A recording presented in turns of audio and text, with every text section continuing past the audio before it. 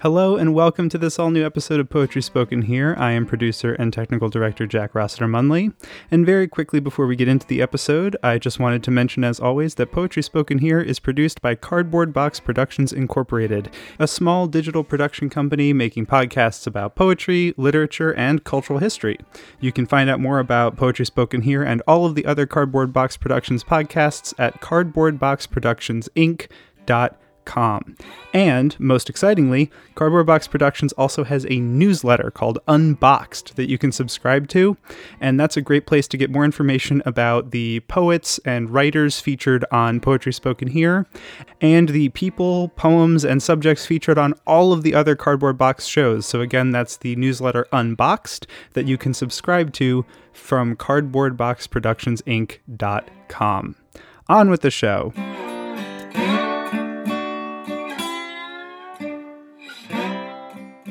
I'm Charlie Rossiter, and this is Poetry Spoken Here. We have a special episode today. Instead of having a single featured poet, we're talking to Don Evans, founding executive director of the Chicago Literary Hall of Fame, and Al DiGenova, founding editor of After Hours Press and After Hours Magazine, which has been with us since 2000, which is a pretty long run for an independent magazine. And what we're going to be doing, the reason we're having this kind of episode is because just a few days ago, on June 13th, there was a publication that came out called Wherever I'm At, an anthology of Chicago poetry. And believe me, folks, it's a wonderful anthology. There are so many poets and so many excellent poems about the city of Chicago. This book, I think, is going to be around for a long time. And the creation of the book took a long time. And Don's going to tell us, we'll start off with Don telling us a little bit about that because it's a very interesting history. He told me that I submitted my poem for it back in 2009. So, Don, what do you say? Do you have some of the word? And tell us about your co-editor too, Robin. Sure. Robin Metz started this project with Nina Corwin back in 2009. Robin had the idea to do an anthology of Chicagoland poetry. And his vision was to collect poets with some affiliation with Chicago and the suburbs and the outlying areas that are close to Chicago, and put together a book that reflected the city and its values. And when I met Robin, we were at the old Open Books in the original location on Institute Place. And we were both published. I had a story and he had a poem in a journal. And it was one of those readings, kind of a nasty night, gray and rainy, and probably not a lot of promotion done. And in any event, nobody showed up for the audience. It was just us contributors, And so we sat around a little awkwardly for a little bit, and then finally we decided, okay, we've waited long enough. Nobody's here. Let's go get something to drink. And Robin and I became immediate friends. He died of pancreatic cancer about 3.5 years ago, I believe now, and he was just a joy. He was an inspiration. He was a great poet. He started the creative writing program at Knox College and ran it for 51 years. He was an ambassador for literature and culture in all manner. And he was always somebody who was trying to do this and that, had a project. And this was one of the things that Robin had taken on that he could not bear the weight of. He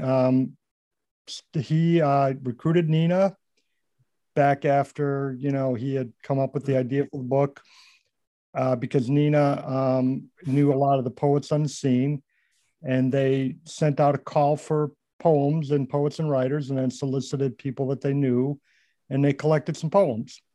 And as Robin and I became closer friends, and he came out for Chicago Literary Hall of Fame events, and I would go to Galesburg for Sandburg Festival of the Mind events. I read a poem at a statue dedication and did a panel discussion. And Robin and his wife Liz had a small theater that they ran in Chicago called Vitalist. When this was beginning, did he or you guys together envision something like what it is? Because this is a really substantial book. I mean, it's what, 350 pages or so?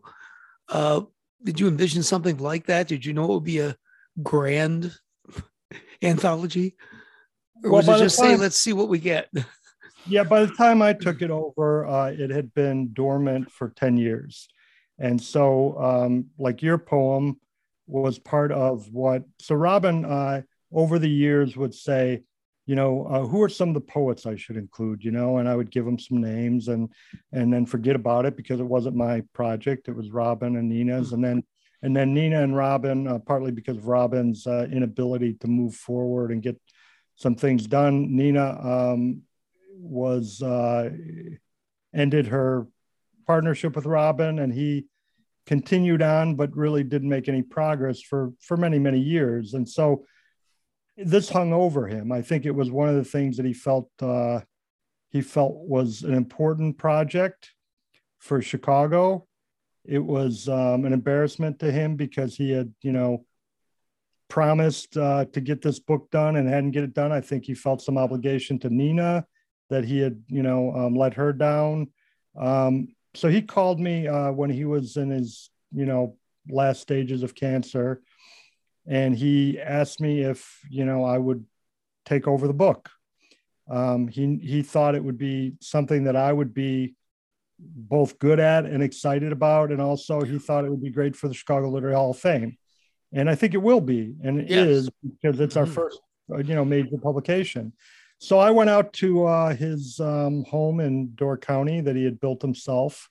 And his now widow, his wife, Liz, helped to transfer all the files to me. And I had big bins of, poems and stuff. And I took them with me. And shortly after that, Robin passed away. And I started to basically started over.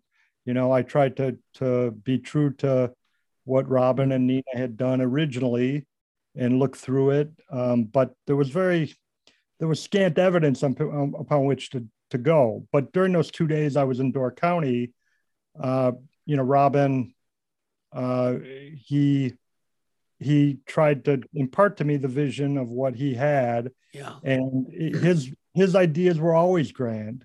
And I think mine are too. So by the time I got into it, and I think part of it is a process of, deceiving yourself, right? Like I thought at first, well, this won't be so bad. I can, I know a lot of these poets and I know other poets I want to be in.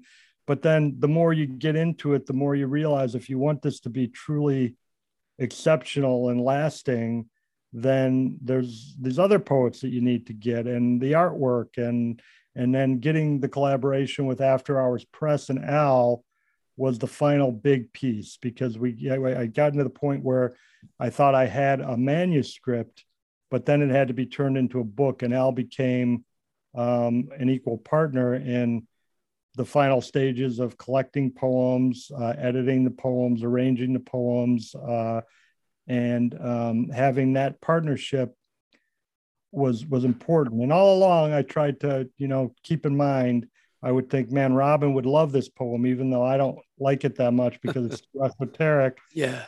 But Robin would love this poem, so we're going to use it. I don't understand it exactly, but I know Robin would. Yeah. Al, did you get involved in any of the poem selection, or were they already there by the time you?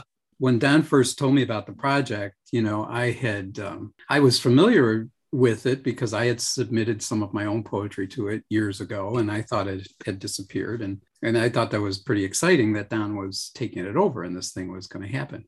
So that was probably a good 6 months or so before we actually got really hard at work on things. So in that time, Don had, like he said, put together a pretty complete manuscript, and he had ordered the poems.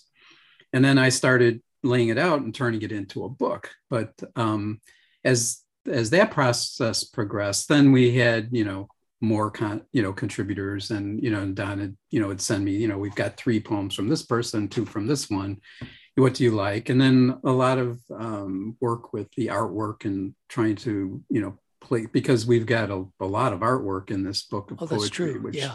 which you don't usually have in an anthology. So there was that, matching art and putting that in the right place and things like that. So in answer to your question though, I didn't have a big hand in selecting the poems. That was, Don had done most of that heavy lifting.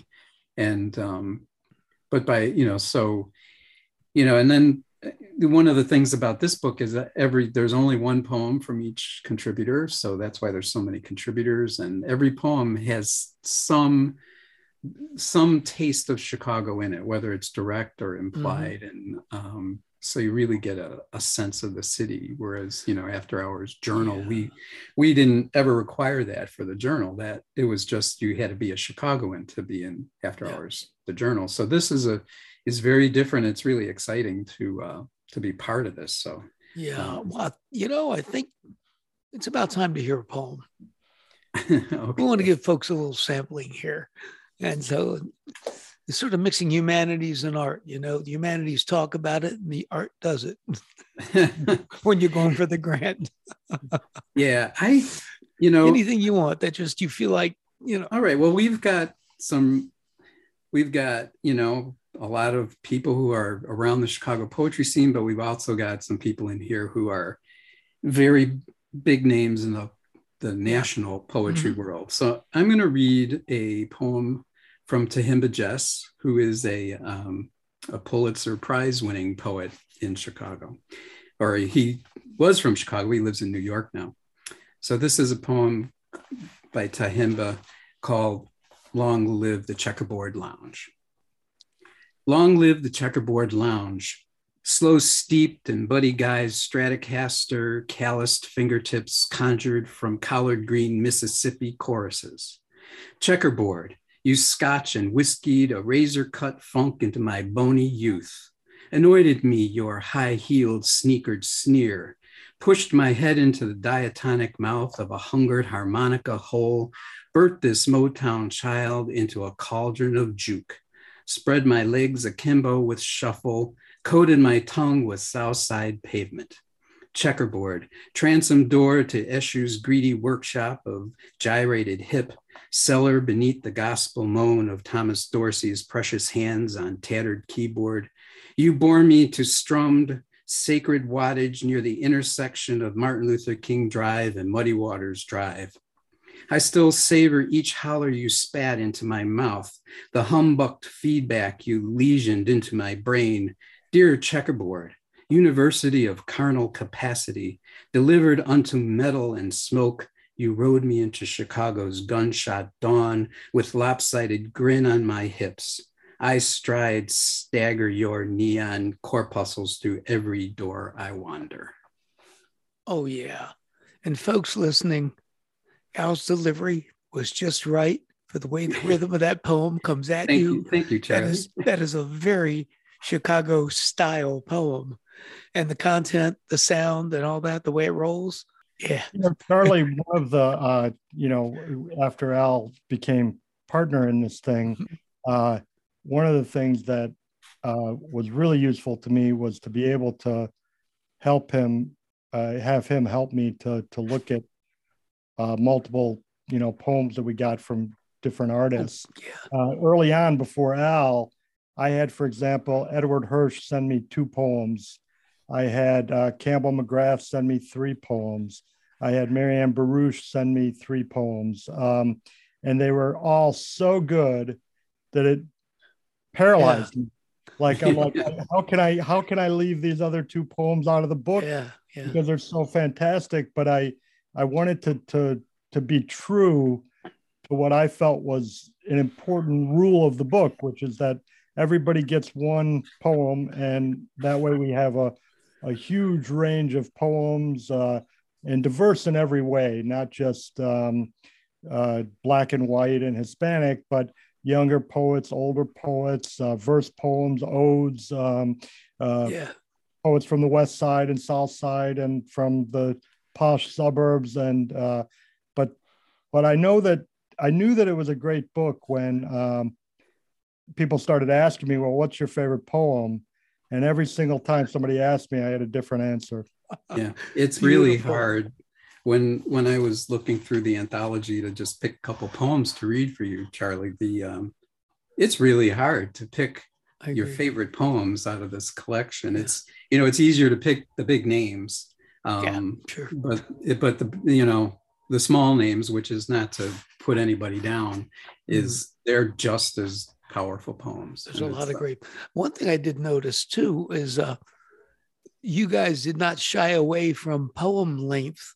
There's a couple poems in there I think are like 6 or 8 pages long, and I don't think that's real common. You publish those longer poems in your book, but you can't get too many magazines to take them. And even in an anthology, there's this reluctance to spend too many pages on a particular poet or poem. And it looked to me like you guys didn't shy away from that at all. There was more than one that was 5, 6 pages long. Yeah, no, that's very true. And you're absolutely right. You rarely see long poems in anthologies, but that was kind of, that's the way Don delivered the manuscript. And his reason for selecting them, I'll let him answer that. But I think the ones that are longer are important to the feel of the book, and because they're long didn't stop us. Yeah, I'm with you. It helps. I can see the poet has more. They have time to get into what they're getting into, and it works for me. What do you got to say on that, Don?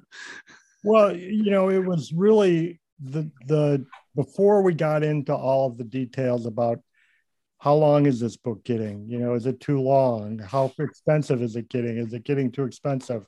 I tried to forget about all that stuff and just choose the poem that was the best poem and the one that was, best represented Chicago and the author. So a couple examples were Jim McManus. I reached out to him, and Stuart Dybek had recommended him. I knew Jim's prose work, great novels and memoirs, and but I wasn't aware of his poetry work. So he sent me, I said, Jim, it's got to be a Chicago poem. It's got to, So he said, I only have a few of those. One of them was the poem that is in the book now, and that's a very long poem. And the other one was a very short poem. And the very short poem was a good poem, but it didn't capture Chicago in the way that the long poem did. And the more I read the long poem, the more I loved it. And I thought, well, we'll just have to make space for it. And the other one, another good example was David Trinity, who, had several different poems. He was one of the poets who had submitted long ago. And he has a poem in here that is a series of like journal entries about the moon, the Moon Notebook. And as I read the poem, each one, it just created these different layers of like subtle differences in Chicago life and the way he, the moon was always there, but he was at different spots in the city doing different things, always at that same time when the moon was out. And, again, it was just a poem that really captured me. I thought really showed a part of Chicago and being a Chicagoan that was important to include. And my philosophy was, we'll figure out later what that means in terms of the length and the cost and all that stuff. Just make it work. Yeah. Oh, I got to mention while we're here, also Hakeem Adaboudi's Third World Press is a co-publisher, part of your power structure to make this happen.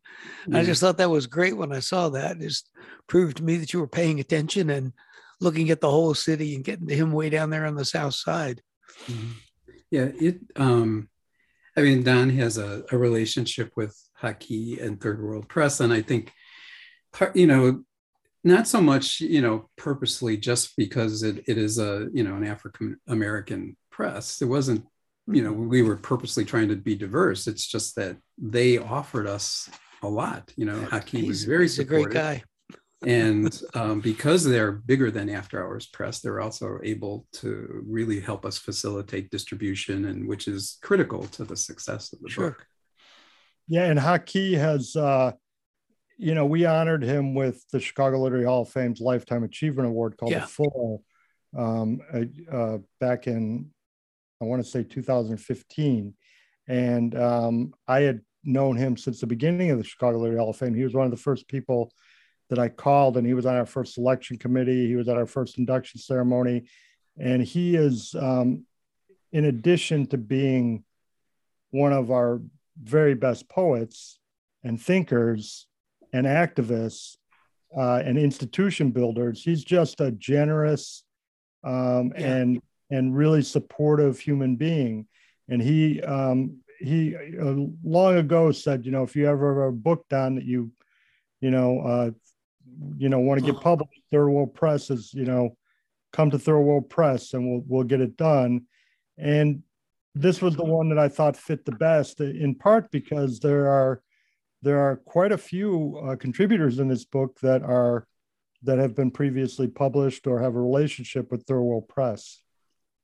Yeah, and he's a major, Chicago person coming back and, quote, giving back to the community. It's what the guy does. Yeah. Right. We're talking about Hakeem Adabudi, folks. I got to say that because he's a great guy. What can I say? How about another poem, Al? We don't have much time left. How about another poem? All right. So I'll read a poem by Stuart Dybek, who is another Chicago literary superstar. Again, this is a very Chicago poem. And myself, growing up on the southwest side of Chicago, I was never very far from the Chicago Sanitary and Ship Canal, which is one of those defining features of the south side of Chicago, or southwest side. And this is a poem that talks about that explicitly. So by Stuart Dybek, Daredevil. Here's what we've come to see. A boy in greasy jeans, t-shirt plastered to his ribs by a wind that doesn't blow on those of us sweltering below. He's scaling a railroad bridge above the open sewer that in the hood we call the Chicago Insanitary Canal. Swinging between girders, the kid who couldn't heave a pass or hit a ball if his life depended on it, a wuss, too chicken to punch back, transformed before our eyes into an acrobat without a net, exhilarated by the proximity of death. One misstep from dashing out his brains and suddenly assured at that ultimate athlete, a cat, he balances along a ledge and shimmies a high voltage pole, ignoring signs that picture skulls and promise both danger and peligroso. He's learned the edge is theater and mounts the stage, not a star, but some rogue artist of the strange, a fool who turns us into uncrowned kings, craning our necks as he ascends a rusted drain pipe and outlined against cinematic sky, leaps the streak of blue between the roofs. Look, 3 stories high, he's clawed the bricks to Rita Robles' bedroom sill, peeping in while she gets dressed for Sunday school. Hey, we know a dare's not about being brave, but being crazy, which is as close as some guys come to being cool. Ooh, those last lines are just great, aren't they? Yeah, that's it. Yeah. A very Chicago poem. It is very, very. There are so many good poems there. Folks, we are talking with Don Evans and Al DiGenova about the new anthology, Wherever I'm At, an anthology of Chicago poetry. And it's just released in mid-June 2022. Whenever you're listening to this, you can know that. And it's a fabulous book, I got to tell you. If you don't have it, your library, you should certainly get your library to buy it if you don't want to buy it, because every library should have it if they want to have something about Chicago. Okay, guys, it's been great. And there you go. A beautiful episode. Thanks for being here. Thank you, Charlie. Thank you, Charlie. It's been fun. All right. Well, as I say, this is Poetry Spoken Here. I'm your host, Charlie Rossiter. Be with us again next time to let poetry speak to you.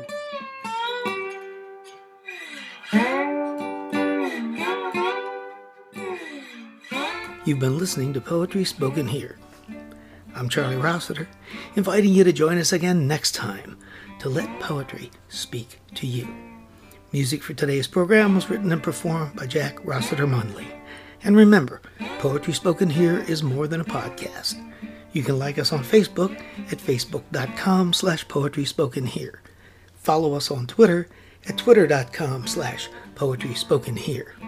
For more about today's show and other Poetry Spoken Here podcasts, as well as our blog, just visit our website, poetryspokenhere.com. If you'd like to submit suggestions of poets or topics for future podcasts, you can send to our email address, poetryspokenhere@gmail.com.